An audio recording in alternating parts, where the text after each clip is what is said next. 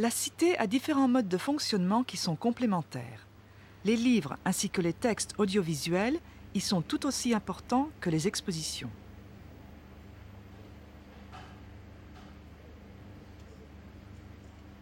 L'entrée à la médiathèque est gratuite pour que tous puissent y avoir accès.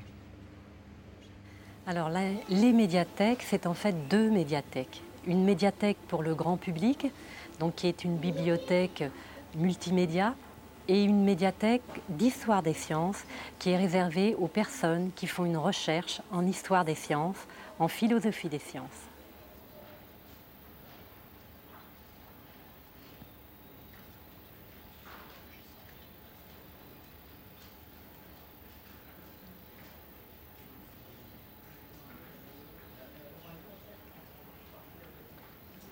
En ce qui concerne le public de la médiathèque des enfants, nous sommes situés dans le quartier nord-est de Paris, qui est un quartier relativement défavorisé.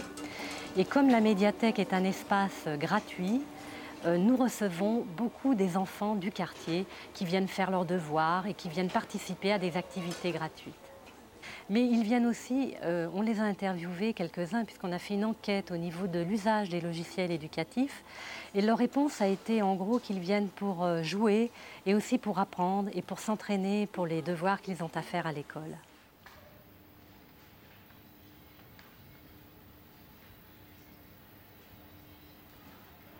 Il est difficile pour eux d'exprimer ce qu'ils en tirent en fait.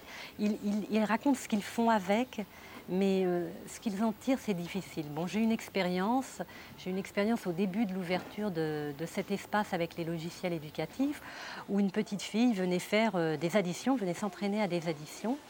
Et je lui ai demandé pourquoi elle venait faire ces additions toute seule, sans être obligée finalement, puisque c'est pas son instituteur ni ses parents qui lui avaient demandé de venir. Et elle m'a répondu je suis en retard à l'école, j'ai du mal à apprendre. Alors là, je viens m'entraîner parce que le logiciel, il est facile et je peux répéter plusieurs fois le même exercice. Et donc ça, c'était une réponse. Mais il peut y avoir d'autres réponses. Certains enfants viennent plutôt pour s'amuser, mais en fait, ils viennent dire aussi souvent qu'ils viennent apprendre en s'amusant.